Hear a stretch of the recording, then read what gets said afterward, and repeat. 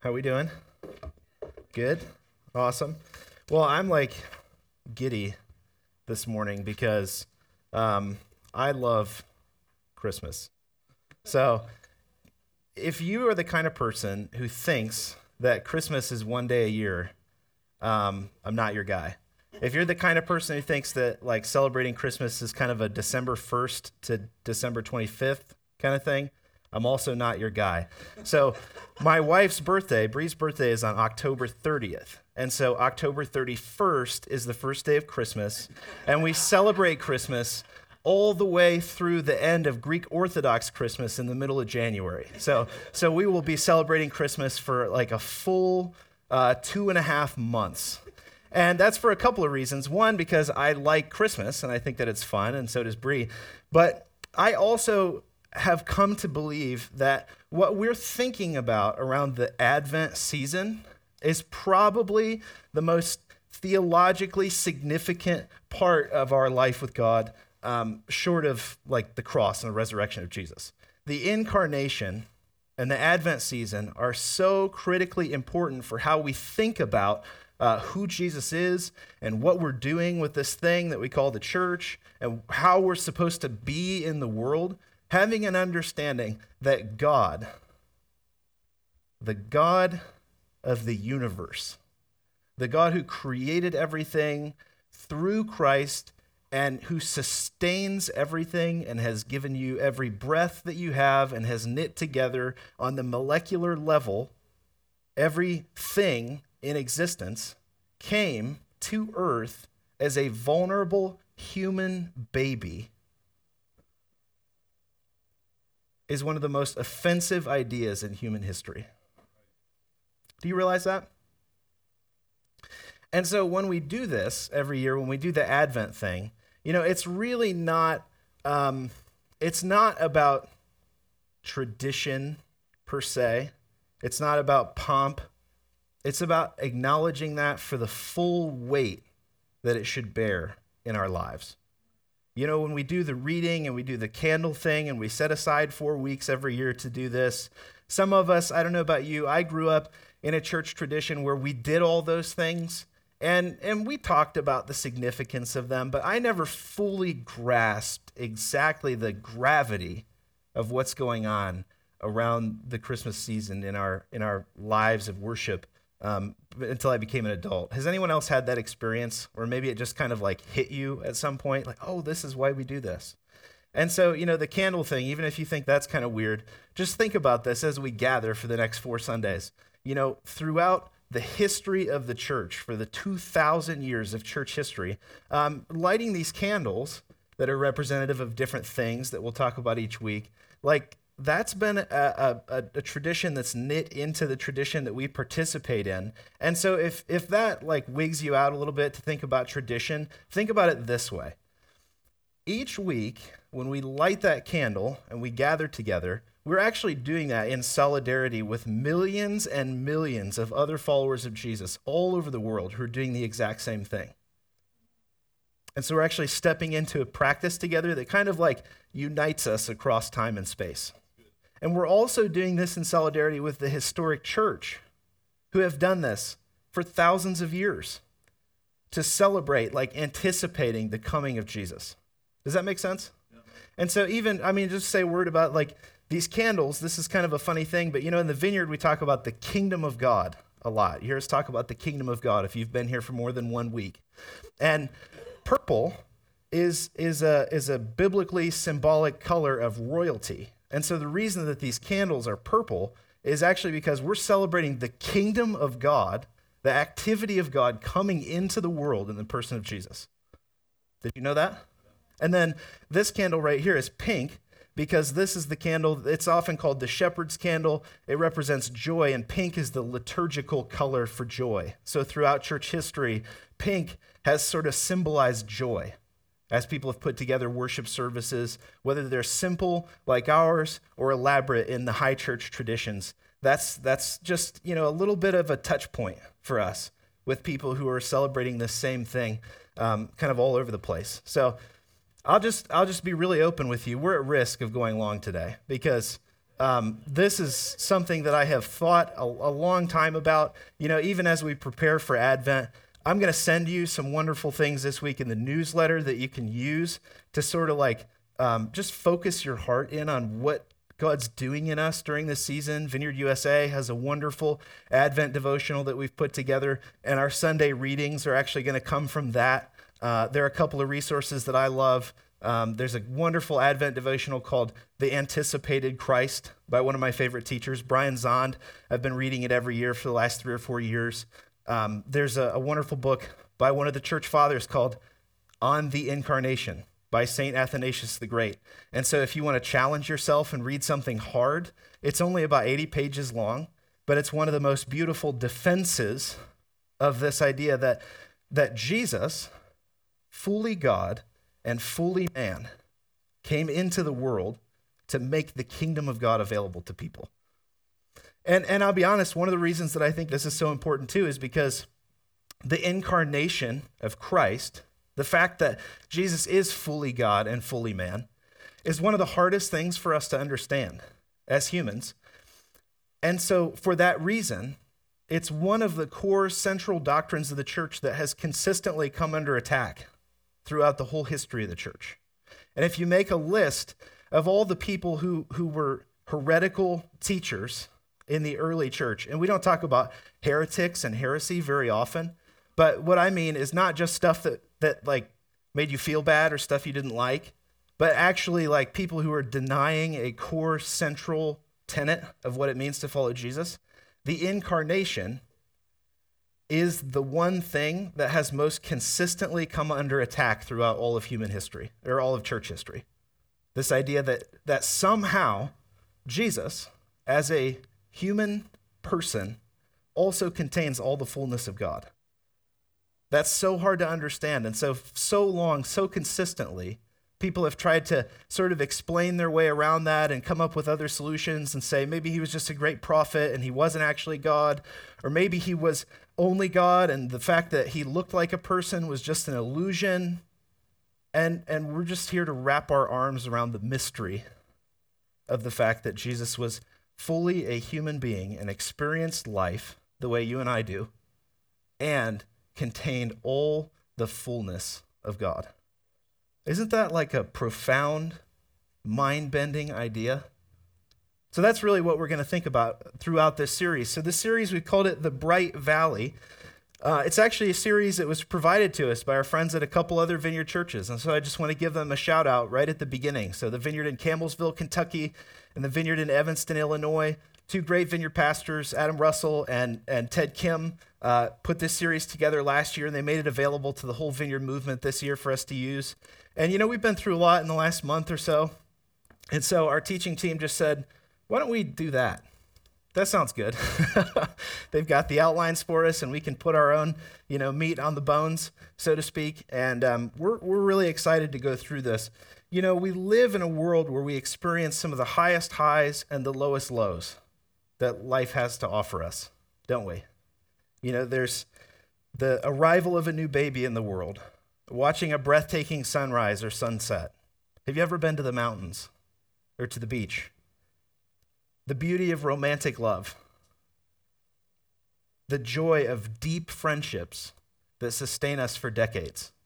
Those are things that remind us of the profound goodness of God, aren't they?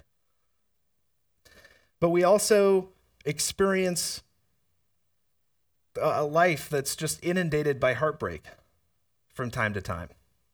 The loss of a good friend, the loss of a loved one, of a spouse, poverty, financial ruin, violence, war, unexplained sickness, persistent medical issues that we can't figure out and we can't solve.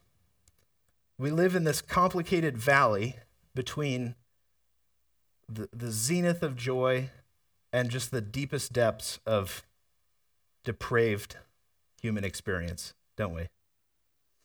And we also live in the valley between Jesus coming into the world at the first Christmas and the return of Christ, where we have in the scriptures the promise that all things will be put to right. And so what we want to reinforce and restate over and over and over again throughout this series is that even though we live in this valley, and it's difficult to navigate, and it's a hard thing to think about sometimes, the valley is bright because of what God is doing in our lives, because of what Jesus has done for his people, and because of what God will do in the future. And so this season of Advent is kind of associated with these 4 traditional themes. We're going to be talking about hope, love, joy, and peace. And those 4 things light the way for us. And so as we talk about what it is to live in the bright valley, that's what we're talking about, is what does it look like to live a life that's guided by these 4 beautiful things that God sort of works into the dough of our lives like yeast. So this week we're going to begin by looking at hope. And, some of our church family have been through a lot in recent weeks and months. And so I just want to reiterate one important thing about hope, that hope is not a thin, pretend kind of hope. It's not the kind of hope that demands that one who grieves sets aside their real experience of life in favor of some kind of a disguise. This is hope that comes from God, and hope from God is a deeper and much more all-encompassing sort of thing. Our friends at the Bible Project say this about hope: biblical hope is based on a person, which makes it different from optimism. Optimism is about choosing to see in any situation how circumstances could work out for the best. But biblical hope isn't focused on circumstances. In fact, hopeful people in the Bible often recognize that there is no evidence things will get better, but choose to hope anyway. Have you ever met someone who was so optimistic that it felt false? Like, things are bad. They're just objectively bad. And maybe that person just refuses to acknowledge how bad things are. Or they're just constantly sidestepping difficult circumstances with this optimism that just is almost like, would you just read the room? Because this is not what we're experiencing right now together. Have you ever experienced a moment like that? And what I just want to say is that hope is not optimism. Hope is not optimism. Because when push comes to shove, optimism will fail. Because eventually, even the most devoted optimist will come to realize that the ways that they're trying to reimagine and bend circumstances to seem optimistic just isn't true. The beautiful thing about the scriptures is that they acknowledge the depths of suffering and trial. And man, read the Psalms. And there are 2 Psalms in particular. I think it's Psalm 32 and Psalm 88, but please don't check, that do not end on a hopeful note. Most of these Psalms that go and oh God, kill all my enemies, and I'm so destitute, and whatever, that kind of thing. And most of them then kind of end on a high note, where it's like, but you, oh God, will be glorified, and your name will be set up, and on and on. And there are actually 2 Psalms that just end like really sad and bad. And I actually think that those are kind of reserved, like in our sort of liturgy of worship as we go through life, for those moments where it's like, God, this is so bad. And we can actually just leave it there. Because the God of hope, by the Spirit, if we come before him and we worship him and we acknowledge him, will work hope deep into our souls, like in spite of our hopelessness. And so we actually don't need to make up for it with false, thin optimism. Are you still with me? Okay. So before we start talking about this hope thing, I just want to take a couple minutes to talk about the entire Bible, leading up to the point that we're going to look at. So, we talk a lot at the Vineyard about the kingdom of God. I already said a couple things about the kingdom of God, because it was Jesus' central message. You know, we hear the gospel preached a lot of different ways. People talk about what Jesus came to do in numerous ways, right? I mean, you could probably think of a handful just off the top of your head. But when Jesus had the opportunity to preach the gospel, you know, Mark chapter 1, Jesus went around preaching, the time is fulfilled and the kingdom of God has come near. Repent and believe in the good news. That's the gospel as Jesus preached it. So it was about the kingdom of God coming into the world.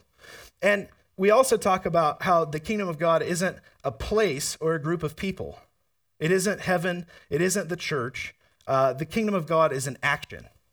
It's a thing that God is doing in real time, in real life, intervening in the affairs of people. That's what the kingdom of God is. And so the prophets in the Old Testament, so if you look at the first 2/3 of your Bible with all the wacky, weird, hard to understand stuff, they actually knew this. You know, that Advent devotional that I told you I love reading by Brian Zahnd, one of the things that he said this morning in the reflection was this reminder that the Bible is not an encyclopedia of God facts. It's one big story about God coming into the world through the person of Jesus and executing his authority through this thing that we call the kingdom of God. So when you think about the Bible, don't think about World Book. Think about the Lord of the Rings. Because it's a grand narrative that is unfolding over the course of generations and thousands of years, and just little bits of this understanding of what's to come to pass being dropped into people's minds and hearts and lives until it comes to fulfillment. It's not a list. The Bible isn't a resource for you to, I feel sad today, and so I'm going to look up some things about feeling sad, or, I'm not sure, whatever, what to think about, parenting, and so I'm going to go to the parenting section and read a little bit about parenting. It can be useful to teach us about those things, but it's a story that informs the way that we live into those things. And so these prophets in the Old Testament, they had bits of understanding about this kingdom of God coming into the world. And Jesus is the full fulfillment of that. But some of the minor prophets that are hard to pronounce, they had a little bit less understanding of what that was going to look like. And then some of the other prophets had a little bit more understanding of what that was going to look like. There's one prophet in particular, his name was Habakkuk, or Habakkuk, however you want to say it. You're wrong. He just had this little understanding about what it might look like. And if you read his little book, basically what he says is, God, we know that you saved the people of Israel from Egypt. Would you do something like that again? That's it. That's really all he has to say. He doesn't have a whole lot more foreknowledge or insight about what's going to happen other than just, God, we know that you did this. Would you do it again for us? And then as you kind of move through the prophets, there are other prophets that have a little bit more insight. Ezekiel has a really cool book that's just crazy. There's all kinds of crazy stuff going on in Ezekiel. We should read it together sometime if you've never read it. And basically what happens is he kind of has this vision of what it might look like if the kingdom of God came into the world. And so he knows a little bit about God pouring out his spirit on people. And he knows a little bit about a new temple that's going to come, that we understand to be the church. And he has some ideas about what some of this stuff might mean. But then there are two prophets in particular, Isaiah and Jeremiah. And Isaiah and Jeremiah have a very clear understanding of what's going to happen.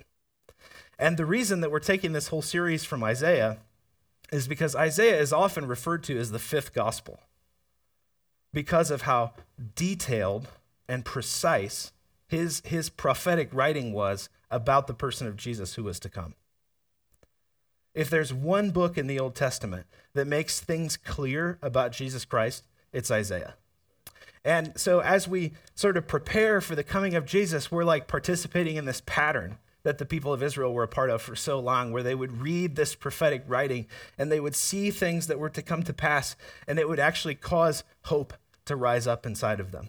And so that's what we want to do together this morning as we read this passage that Deb already read for us this morning, is look at these things that Isaiah is promising will come to pass and see how do those actually come to bear in our real lives as we prepare to celebrate Jesus coming into the world. Does that make sense? Good. So our main passage today, it's coming from Isaiah. It's the one we heard read as we gathered this morning. And I'm just going to read it to you again real quick. The word that Isaiah, son of Amos, heard concerning Judah and Jerusalem. In the days to come, the mountain of the Lord's house shall be established as the highest of the mountains and shall be raised above the hills. All the nations shall stream to it. Many peoples shall come and say, "Come, let us go up to the mountain of the Lord, to the house of the God of Jacob, that he may teach us his ways, and that we may walk in his paths. For out of Zion shall go forth instruction and the word of the Lord from Jerusalem. He shall judge between the nations and shall arbitrate for many peoples. They shall beat their swords into plowshares and their spears into pruning hooks. Nation shall not lift up sword against nation, neither shall they learn war anymore. O house of Jacob, come, let us walk in the light of the Lord." Now, often the first week of Advent, we read a different passage from this. And so if you're really familiar with this, you may have come expecting, the people who walk in darkness have seen a great light, right?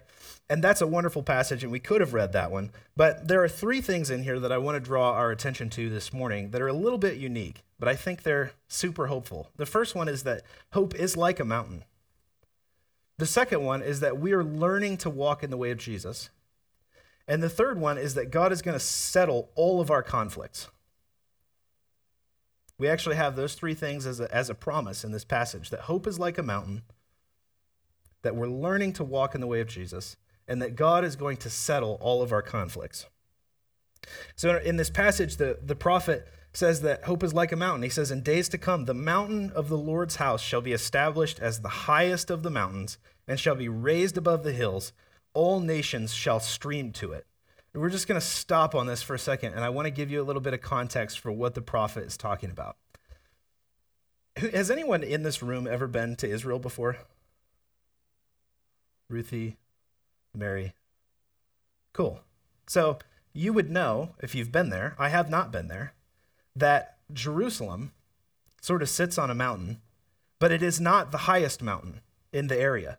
You can actually look out from Jerusalem and see other higher mountains around it. And so the prophet is clearly doing something here that's not literal. He's not saying, the mountain of the Lord, Jerusalem, this mountain is going to grow and become taller than the rest of the mountains around it. What he's saying is that each of these mountains in the ancient Near East were places of worship. So if there was an ancient God to be worshipped, if there was a deity or an idol, it would be set up on one of these mountains, and people would go to the mountaintop to worship that idol. And so what the prophet is promising us is actually that the kingdom of God, that the mountain of the Lord will be raised up as like the main mountain where people go to worship.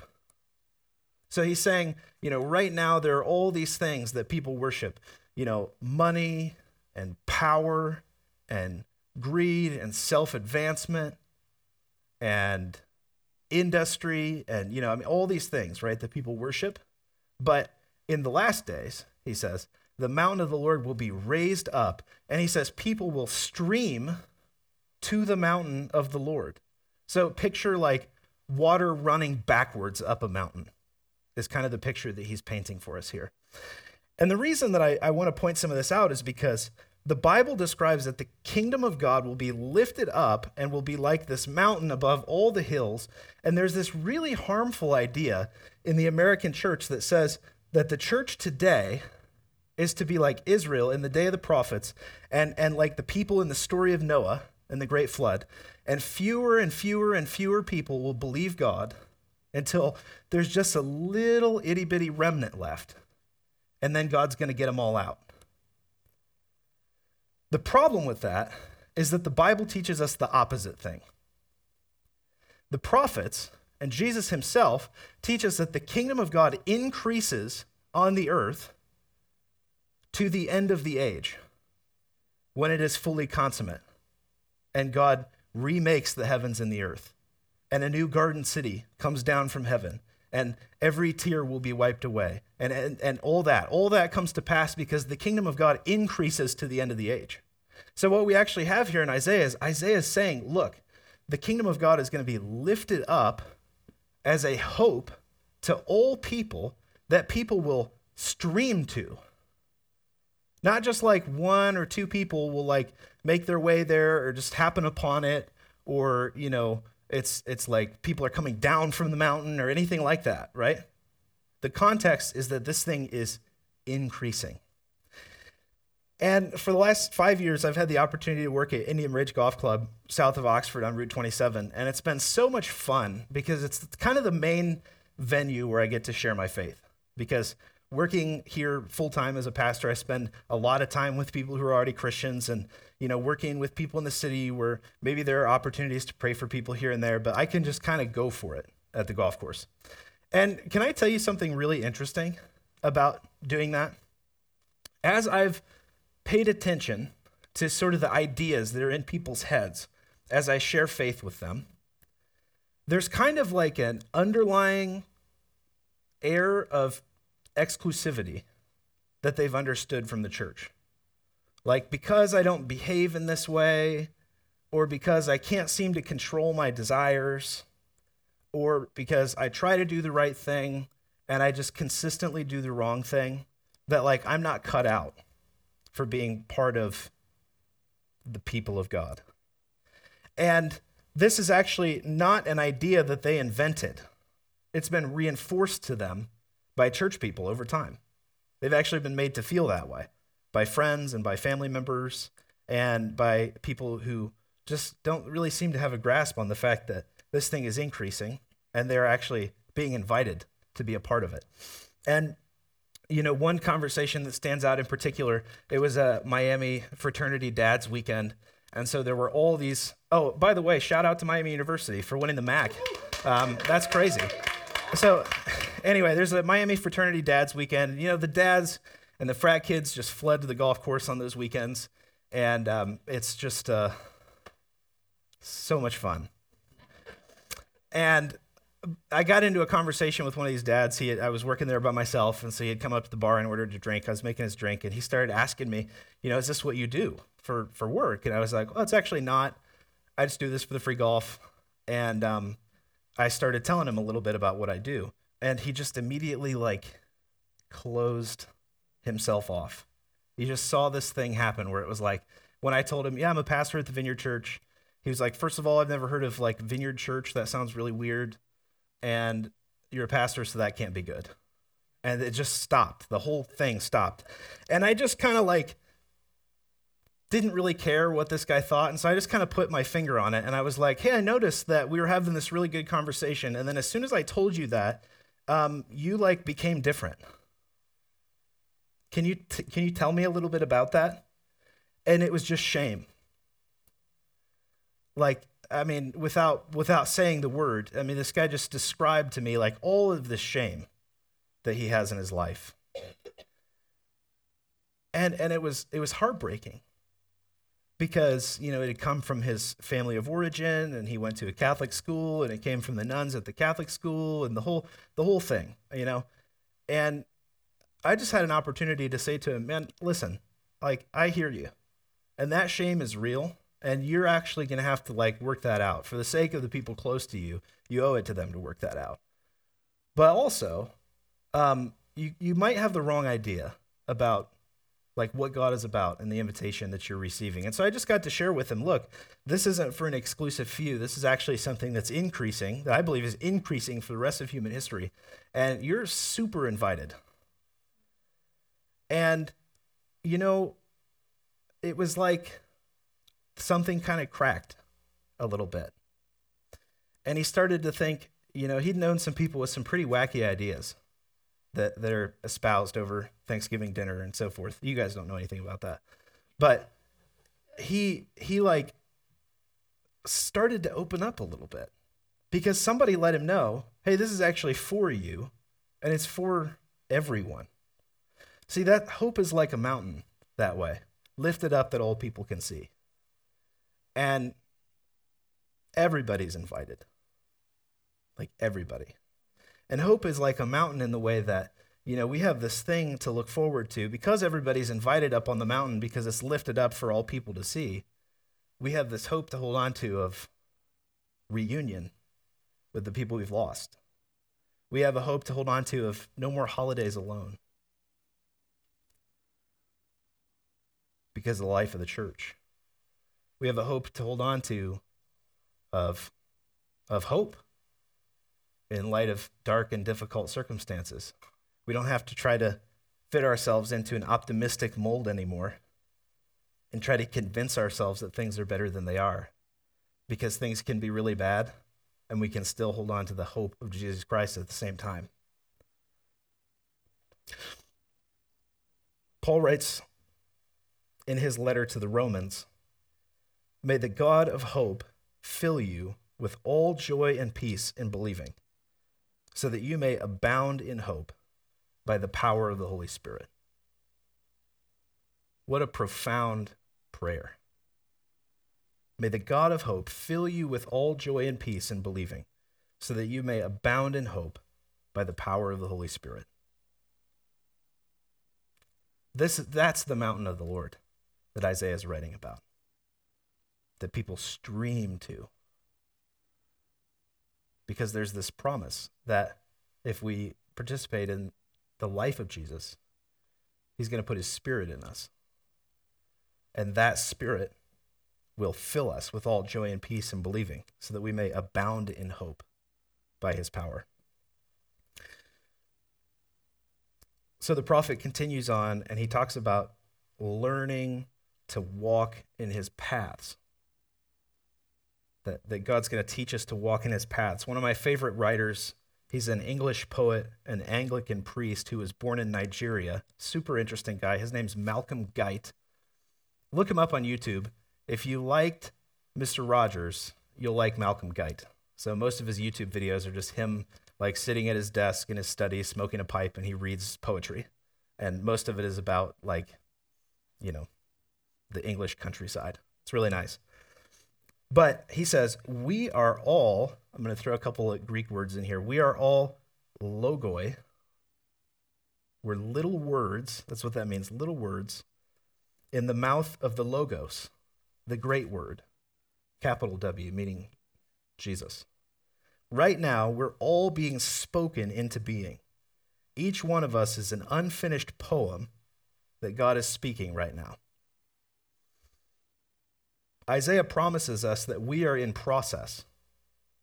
If you look at these three things that we're talking about, people streaming to the mountain of the Lord, God teaching us to walk in his ways, and God resolving our conflict, those are all processes, aren't they? They aren't things that are finished and done. So the prophet actually promises us that we're in process. Let us go up to the mountain of the Lord, to the house of the God of Jacob, that he may teach us his ways and that we may walk in his paths. Part of the hope that we hold is that as we wait for Jesus to put all things right, just as the ancient Israelites awaited Messiah, we are learning his ways, and he is teaching us to walk the narrow way of Jesus. And again, just a word about exclusivity. When people read the narrow path passages, they think that that's actually about there being few people who walk the way of Jesus.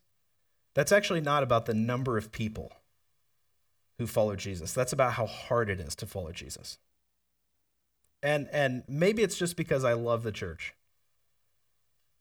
And I love, the whole church. But I think following Jesus is really hard. And I think there are a lot of people who are doing the hard work to follow Jesus. And so rather than reading passages about the way being narrow and saying, see, that means there's just a few of us who are doing it right, we should really think a narrow path is hard to walk. And from time to time, I know I fall off. I don't know about you. And so when I hear this, he may teach us his ways and that we may walk in his paths, what I think is that it's impossible to follow Jesus without the help of the Holy Spirit. But he's teaching us. Like he's actually doing us the service of helping us learn what it looks like to love people well and to be kind to people and to partner with God in seeing the kingdom come into the earth. And so, working as a pastor, I've had so many hard conversations with people where they just think that this whole Christian life is a struggle and there's little hope for them to ever grow in their life with God because they struggle to pray or read the Bible or even just consistently make good choices. And I often ask people like, well, have you thought about praying about that? And most of the time people look at me like I've said, have you thought about doing nothing? Because that's what we have in our minds. That's what we think that prayer is about is, have you thought about just putting that off for another day? And when I say that, what I'm saying is that the God of hope will fill you with all joy and peace in believing so that you may abound in hope by the power of the Holy Spirit. So if you're hearing this talk about hope and you're thinking like, that even sounds kind of hollow to me because I don't have a lot of hope right now. I get it. I hear you. And that's real. But also, that prayer. God wants to fill you with hope. Athanasius the Great, this is probably the last thing that I'll nerd out about. Athanasius the Great has probably become my favorite person from church history. So he lived in the 3rd century, and he wrote this little book that I mentioned called On the Incarnation. And Athanasius vehemently defended the idea that Jesus was fully God and fully man from people in the church who insisted on abandoning this idea for his entire life. He was exiled to the desert. He was physically beaten. He was separated from his family and friends. He was removed from his official post in the church because he stood on this idea that God came in Christ, fully divine and fully human. And he writes in this little book, he says, for God has not only created us from nothing, but he has also granted us by the grace of the word to live a life according to God. And he goes on to say that human beings were themselves corruptible by nature, but escaping their natural state of grace, or by the grace of participating in the word before being tempted by evil. And all that means, because that's a whole bunch of just baloney, right, is that when we participate in the life of Jesus, when we set ourselves on the rock of being people who will read Jesus' words in the Gospels and take them seriously and try to live a life the way that Jesus taught us to live our lives, God actually makes us new, and he helps us live that life. It's this process of becoming more and more like Jesus that's unfolding over the course of our entire lives. When we read Luke chapter 1, which comes just before the birth of Jesus, it talks about the birth of John the Baptist, who Jesus called the greatest of the prophets, but who was also his cousin. So, check the nepotism policy. But he when he was born, his father, named Zechariah, sings a song. And it's a beautiful song. If you read the end of Luke chapter 1, his father Zechariah sings this song over him before he's born. And in the song, he actually says a few things about Jesus as well. And one of the things he says in Luke chapter 1, 78 and 79 as part of this song, I'm not going to sing it to you because the tune is lost to time. But because of the tender mercy of our God, the dawn from on high will break upon us to shine upon those who sit in darkness and in the shadow of death, to guide our feet into the way of peace. And I love those words from Zechariah because they kind of connect these two ideas. So he's guiding our feet. He's showing us how to walk. And he's actually showing us how to walk in a particular way, into the way of peace. And so this last thing from the prophet, he writes that God shall judge between the nations and arbitrate for many peoples. They shall beat their swords into plowshares and their spears into pruning hooks. Nation shall not lift up sword against nation, neither shall they learn war anymore. O house of Jacob, come, let us walk in the light of the Lord. This last part of the passage talks about our hope that God will put to rest all conflict between people and people groups and fully reign as the King of Kings, as the Prince of Peace. And I just want to tell you, the world of Christian preaching is rife with Christians who root against peace, who look at conflict in the world, who look at interpersonal conflict, and they say this is good and this is ordained by God and this is something that should be happening in the earth. And I'm just here to tell you that if we worship the Prince of Peace, watch out for teachers who discourage peace. Because what the prophet says is the exact opposite. He says, in the time that we are living in, this process is unfolding. Not later. As we learn to walk like Jesus, as we stream to the mountain of hope, God is teaching us to be people of peace in a violent world. And so when you see people root against peace, run.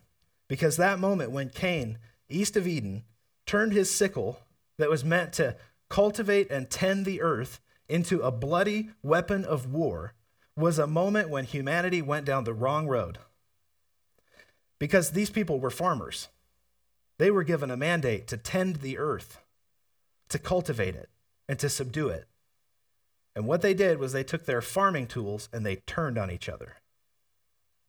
And the call from the prophet here is to return to be people who cultivate God's purposes in the earth.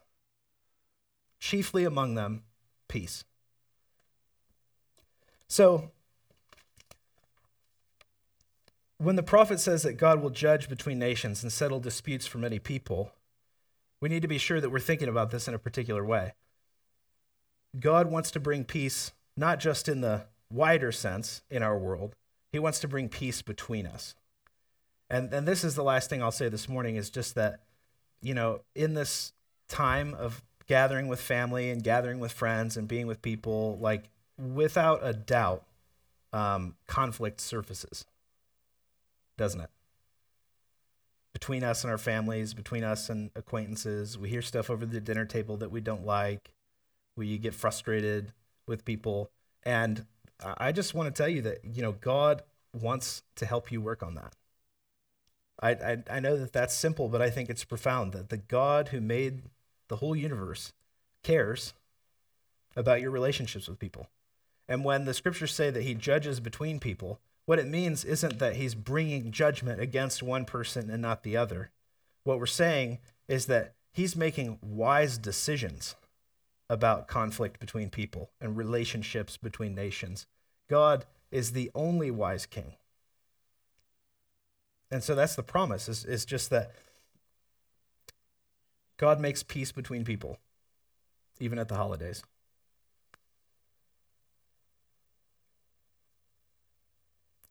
So with that, we're going to move toward closing, because I think I've used up all my time and then some. But I just want to read, if you could, would you stand with me? And I'm going to invite the worship team to come forward. And I'm going to read this passage again from Romans, because I think that's a prayer that the Holy Spirit wants to work in our hearts. And I actually think it's something that he's inviting us to respond to this morning. So we're going to have our prayer team in the back. And I'm going to read it, and we'll just hold the quiet for a minute. And I think God actually wants to bring some things to mind for us that are hopeless, that are joyless, that are without peace. And whether it's just in the next few moments as I pray, or you want to make your way to the back and get some prayer, I think we should actually, lean into those things that the Holy Spirit brings to our minds. So I'm just going to pray this again, and then we're going to hold the quiet for a minute. May the God of hope fill you with all joy and peace in believing, so that you may abound in hope by the power of the Holy Spirit.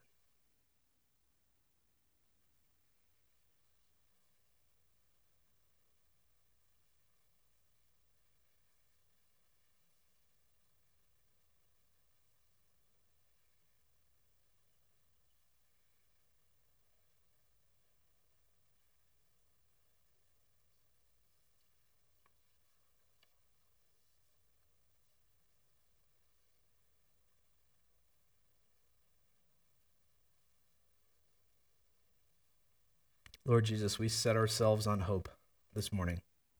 The hope for your return, the hope for what you're doing in the world right now, the hope that you've given us for the ways that your kingdom is coming into the world. We press into hope right now together. And Holy Spirit, I pray that you would just bring to mind areas of our lives where you want to administer that hope. And I pray that you'd bring it with power right now in the name of Jesus.